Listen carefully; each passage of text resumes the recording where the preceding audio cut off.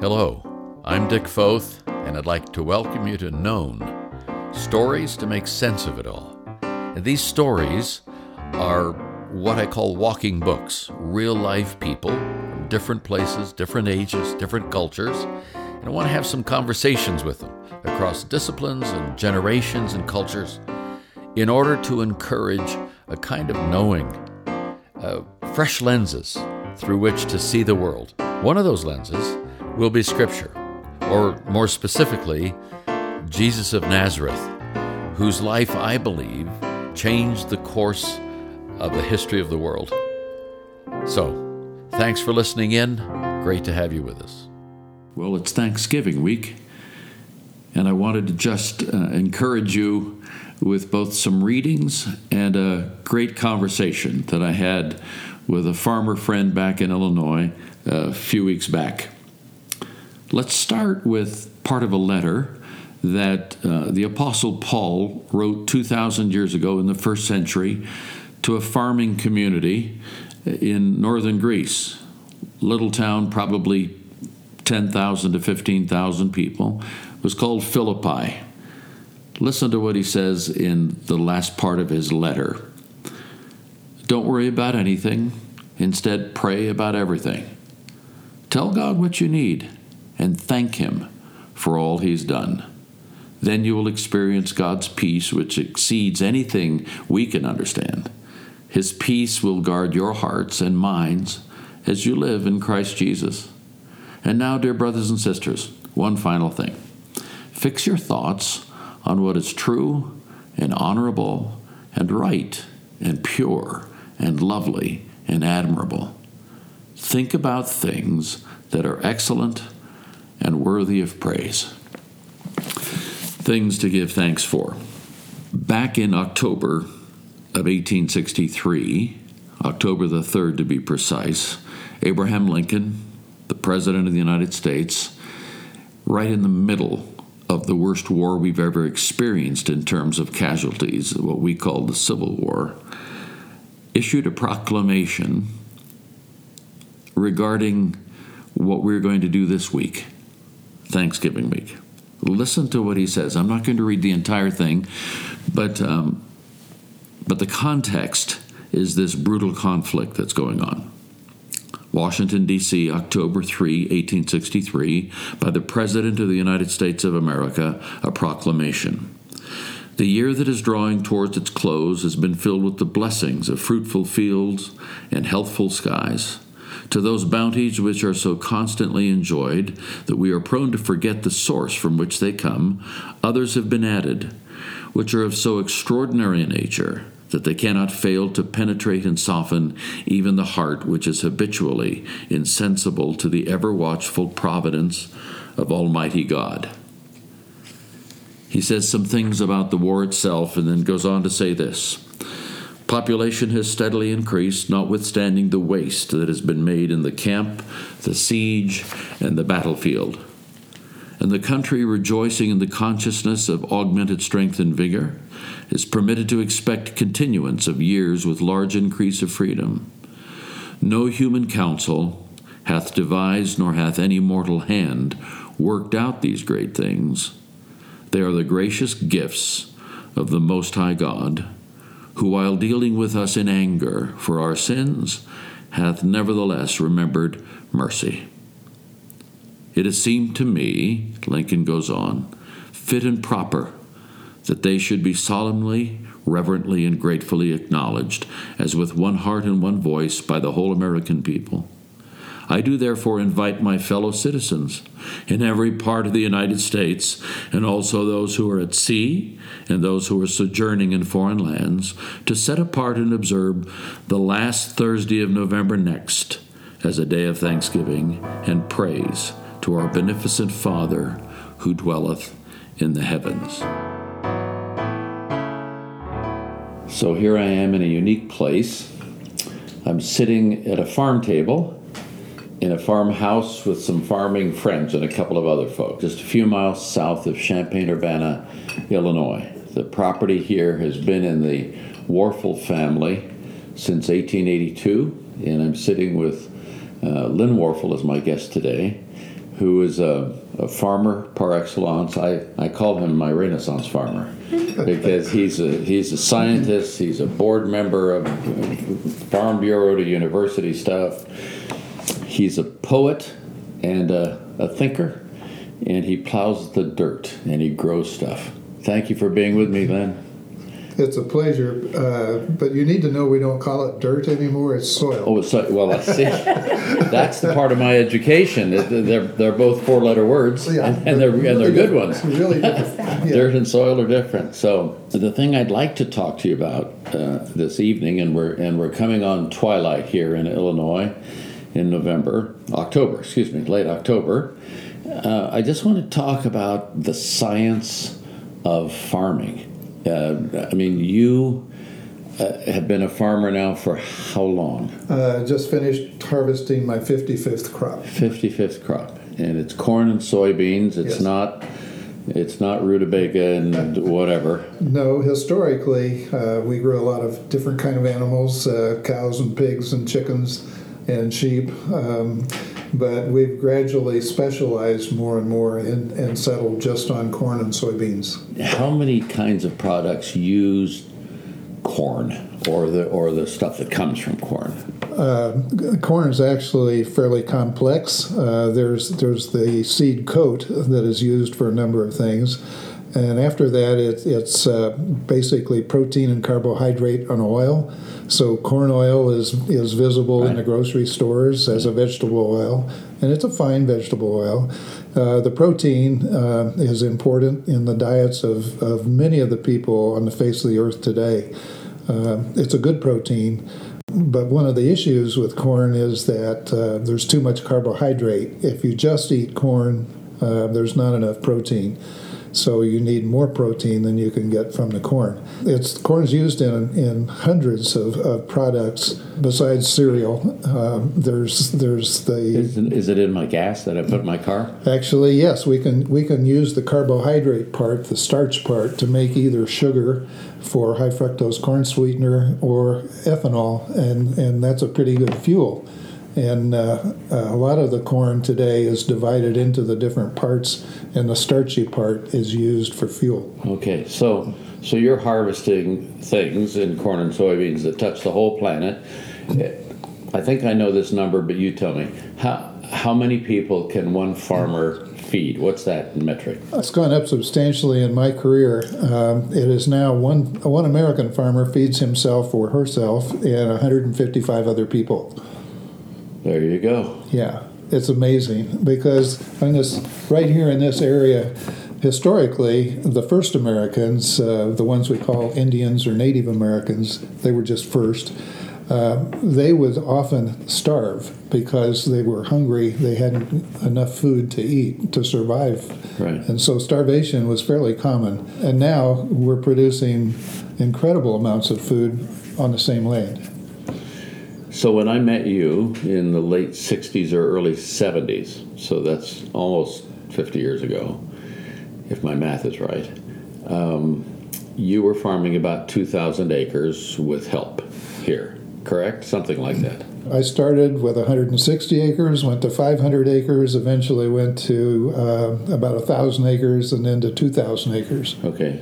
Now you're back to 640 plus or take a little bit, Yeah. mostly by yourself. And I can do that with large machinery. The productivity of the machinery has changed dramatically in my career. So tell our listeners, if you will, how long it took your grandpa to, well, just give us that little story about your grandpa. Well, great-grandpa and my grandpa were really hard-working guys, and they could harvest 100 bushels of corn in a really big day. They had to really work hard to be able to do that. Not all men could do 100 bushels a day. How did they do that? By hand. Right. They would grab an ear of corn and jerk it off the stalk and throw it into a wagon. Over their shoulders, you say? Yeah. No often. looking, just toss? Well, there was a bang board on the wagon, and Yes. they knew that. So all they had to do was do a bank shot. And I was going to say, it sounds like a precursor to the NBA. yeah, good training. Yeah. So they could do 100 bushels a day. The combine I have right now is just a medium-sized combine. There are two sizes larger than mine. But on 800 acres, mine is fine. It'll do about 1,200 bushels an hour. 1,200 bushels an hour, Yeah. compared to 100 bushels a day. Yes. Blue shirt farmer. Chambray, to be clear, is a fabric well known to farmers. Grandpa wore one every workday. I can picture him bucking bales, filling the barn haymow, a giant cavity, winter food for the cattle. I worked with him, pulling millet, by hand of course, yield-robbing grass, a million seeds. It choked the corn picker, plugged the snapping roll, sometimes mangled hands. He never cursed, that I heard, but I wondered if he silently did. Blue shirt turned dark with his sweat. Oh, how he worked. Sun up to dark 30 in the fields. Before dawn, milking, feeding livestock. Grandma's clotheslines were long. Her wash fluttered in summer breezes. Winter washings froze stiff, like us, but dried anyhow, somehow. Great-grandma carried 5-gallon buckets of water. Monday was carry day. Tuesday, wash day. Too much work for one day. First, Grandma washed the lines, then had clothespins in her apron. I can still see her working, deeply satisfied, clean clothes on display, flapping in the breezes. Turning, she'd see her blue-shirted farmer working, sorting cattle, separating, some to sale, some to keep. A good life. Came a sad day. Grandpa's shirt changed, blue chambray to white hospital gown, soon to be an angel somewhere, unseen yet still present. The grandson in his blue work shirt, same fields, same work, till, plant, cultivate, harvest, same sun, same stars, but no cows, no plows, no clothesline out back. Trains still pass by just north, purring diesels, not chug-chugging steamers, small boxcars replaced by giant hopper bottoms from 40 cars to 120 cars long. Corn and soy surge away, far away, distant lands receiving. From our farm to South Africa, white corn. Yellow corn to Mexico, China. Soybeans to Japan. Oh, how our world has changed. Except the farmer wears blue shirts. So when we think of science and we think of agriculture, what are the big things you've seen in the last 30 years that have changed it? Like, I know this part. Like the GPS Yes. that guides your combine, right? Well, yes, that's part of the computerization of agriculture, and GPS technology is really neat, and that allows us to collect terrific amounts of information and organize it and make sense out of it so that it's useful. It's not just the collection of data, it's useful data. And so computerization since about 1980 has been really helpful. Like how? How does it help you? Just give me a little snippet. We can collect layers of information and then compare those layers. For example, we can take a soil sample every 100 feet in a field and then put that on a map and have it in a digital form.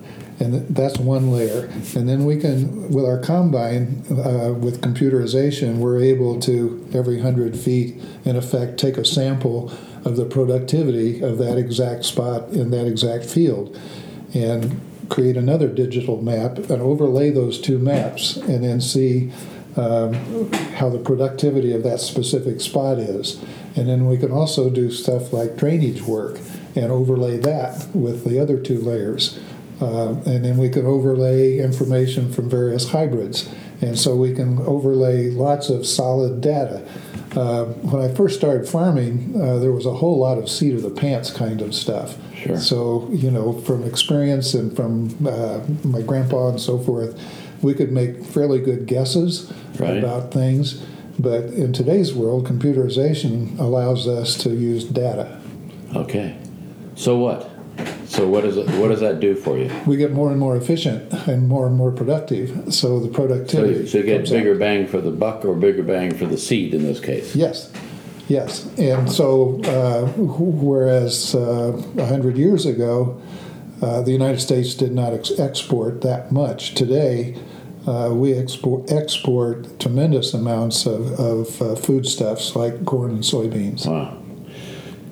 You were talking to me earlier, offline as it were, about what I would consider microbiology, that is, looking not at what grows up out of the ground, but what is in fact in the ground. Just talk to me about that a little bit. Well, this is the most exciting soil, time of my career. not in the dirt. Right, soil. You got it. We're learning here. With computerization, with genetics, and the third area that's really exciting is what we're learning about microbes. 50-some years ago, when I was a college student, I studied 5 in the soil.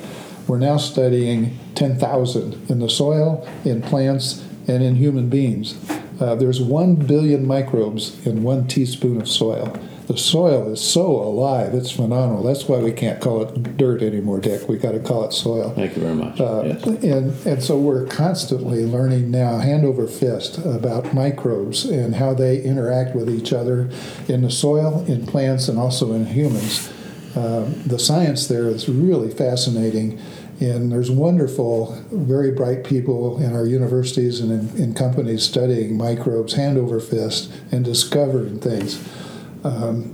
I'm getting old. I'm 76 now, and one of the things I've learned is that basically we discover things. We don't invent things. The microbes have been here all the time. We're just now discovering them. You just found them. Yeah, we're just opening those doors, and it's phenomenal. Creation is absolutely phenomenal. So when you write, you don't sit down and write essays per se. You write with a felt marker, I think. Yes. A Sharpie. Yeah. On the inside of your combine window as you plow, or as the eye in the sky plows for you, whatever that is that's going on, where they turn on a dime and get straight rows and all that. Yeah. Straight furrows. Like, why do you write, and what do you write on the windows of your combine? Well, my environment there, I'm spending 14, 16 hours in this little glass house. Right. By myself. Right. And after listening to the radio for so long, that gets kind of boring. Mm-hmm. So I'm thinking, and I'm observing. I'm seeing the clouds in the sky and watching what's happening in the fields. And as I see all these things, I'm just inspired to reflect on them and to write about them.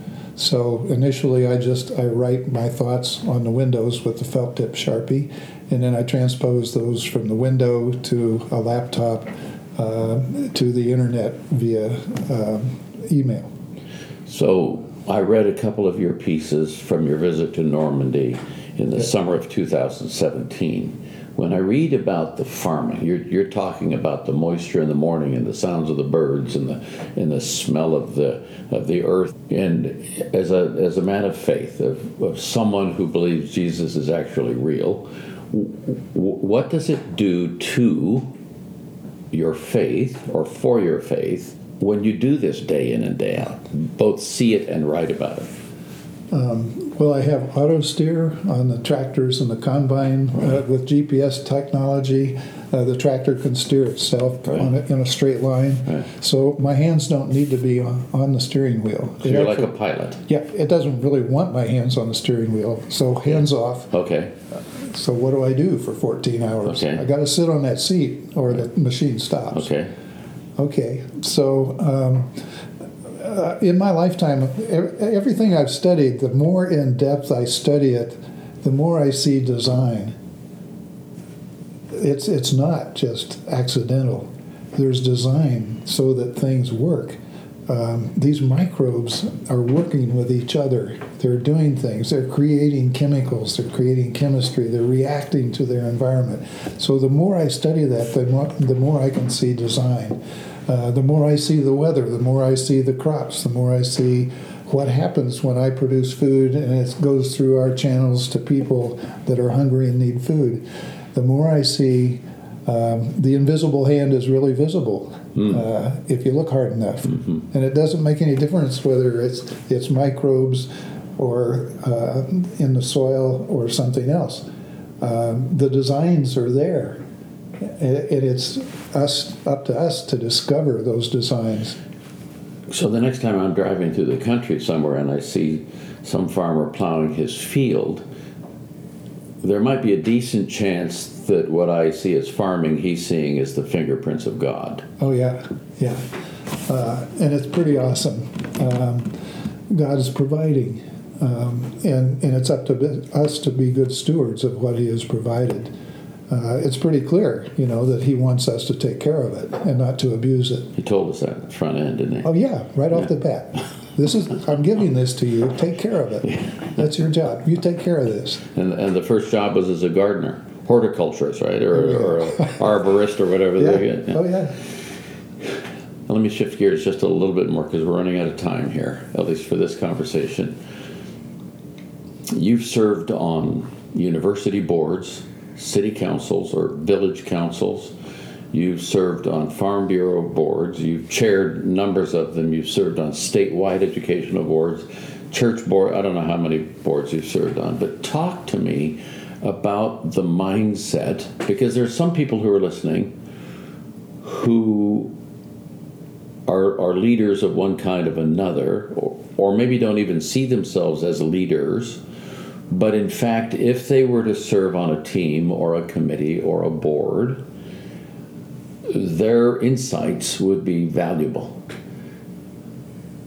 Tell me just a little bit about what kind of person does well in a board setting.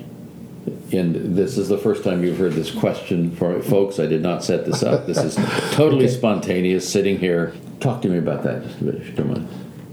Well, core values have a great deal to do with it, and one of the early core values that I learned as a Christian was that the essence of the Bible message is that we are to invest ourselves in people and in things eternal. So the things eternal we can study, we can read the Bible, we can associate with each other to worship the Lord. As far as investing in people, how does one go about that? And if you study people and you see what their needs are, you can look at the structures that are in place, whether it's schools or business, the various different things in a community, social clubs like Rotary and Kiwanis and Lions and so forth. You can see how all these things can help people do better. And life is a long highway of mankind trying to do better. Hardly anybody starts out thinking, how can I mess this up? Yeah. It's how can we do this better? Sure. So if you study people and how to do things better, you can start to see that there are some structures that work much better than others. And that begins with the personal investment of investing yourself in people. After that, the structures that help, everybody needs to have some understanding of fiduciary things, the legal and financial matters that all of us need to deal with. Fiduciary meaning you have something in trust, yes, and you have to care for it. Yes. Yeah. And so it's good for people to take a turn at those kind of things. Maybe not do long term, but take a turn. Sure. And learn how this stuff works. Sure. Whether it's a school board or whatever. We should all spend a little bit of our time, our days, helping these kinds of things. And then studying those structures and looking at what works and what works better. And then the next part of it that we need to really do a lot more conscious work on is the creative part. That the Creator created everything, and it's here for a reason, and how we work with it is important stuff.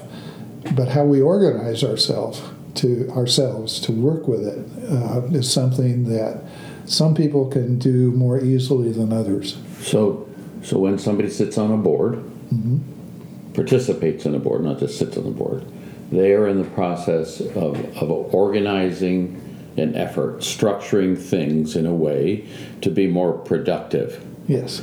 Not unlike the efficiency and effectiveness that comes with science and farming. Right. We're trying to organize things, understand things in a way that makes us productive. Yes. And ideas are really important. And there are things we can do to help ideas grow. If you're on a board, you can provide some ideas yourself and then put that out for discussion and for thinking and maybe for action. But coming up with ideas is an important part of being on a board. And then the rest of that is how do you work with the ideas that somebody else puts up? What comes naturally is stepping on the idea or stomping on the idea. Early. Yeah. And so you kill creativity. So a good board member tries to encourage those who put forth an idea and consider that idea carefully and respectfully. Some ideas are going to work and some are not going to work, but each board member can help create an atmosphere of creativity that enhances and enables creativity. When I first became president of this little college in California, we had 35 board members. Somebody, because you never know at what level or weightiness an idea put on the table should be considered, right? I mean, you don't know. Right. And this one fellow said, when you put a thought out there, why don't you use the 1, 2, 3 method that he had used in a different setting? Mm-hmm. A 1 is, I just thought of this idea and I'm putting it out there. So you can say it's not great, so I won't be offended. A 2 is, I've really thought about this. I'm emotionally connected to it. Be very careful when you respond to it. And a 3 is, God said it, everybody get under the table. and so we had a deal one day, and somebody sort of gave a monologue that was pretty heated. And one of the other fellows on the board said, Bob, he said, what was that? Was that a... Because you could identify, this is a 0.7 or a 1.2 or a 2. He said, what number was that? He said, he's always about a 1.3. He said, really? It sounded like a 2.8. Yes. So yeah. I think the things that we do in concert, when Jesus says where 2 or 3 are gathered, I show up, I think that in itself may be the most powerful number in the world. But this idea of doing things in concert together, whether it's all of the science from the scientists and the manufacturers that goes into making your job as a farmer so much more productive now than before, or whether it's sitting on a board, all of those things, all of those orchestrations, I think, profound expressions of what we're built for. And I've got to tell you, I always like coming to Warfel Farms. I always like sitting at this table and eating the things that Kay made, which were the chicken casserole and some strawberries. And what did you call that, Kay? Panna cotta. Panna cotta. You need to get the recipe, folks. Just write in. No, don't write in. But anyway, it's been a good moment. Thank you, Lyndon. I appreciate you. Love you. And there's the phone, and it's time to stop. Good night, all. See you. Bye-bye. Bye-bye. Just before we sign off this Thanksgiving week, let me read you one more of Lynn's thoughts, Sharpie penciled on the inside of a combine cab. He calls it Nightcap. Mother Earth has her seasons, sometimes smoothing us from one to another. November comes to mind. Here on the food-filled prairie, we find fields of 2-week stubble beards, cornstalk remnants, stiff, short soldiers, standing guard over mulched black soil, and soybean fields harvested, looking like earth carpet, cozy blanketed against ice and snow. Frost meets still warm sunshine, early morning greetings of diamonds on grass, leaves carpeting yards instead of gracing trees. It's almost like a nightcap before winter sleeps. Growing darkness hours, clock games begin. Fall back, wait for spring forward. Good night, sweet soil, from whence I came, and shall return.